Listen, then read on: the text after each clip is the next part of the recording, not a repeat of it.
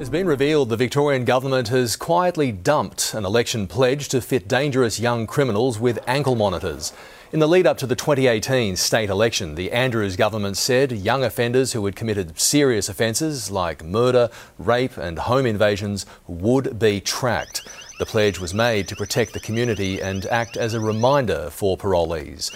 But legislation did not pass back then, and it has not been reintroduced since.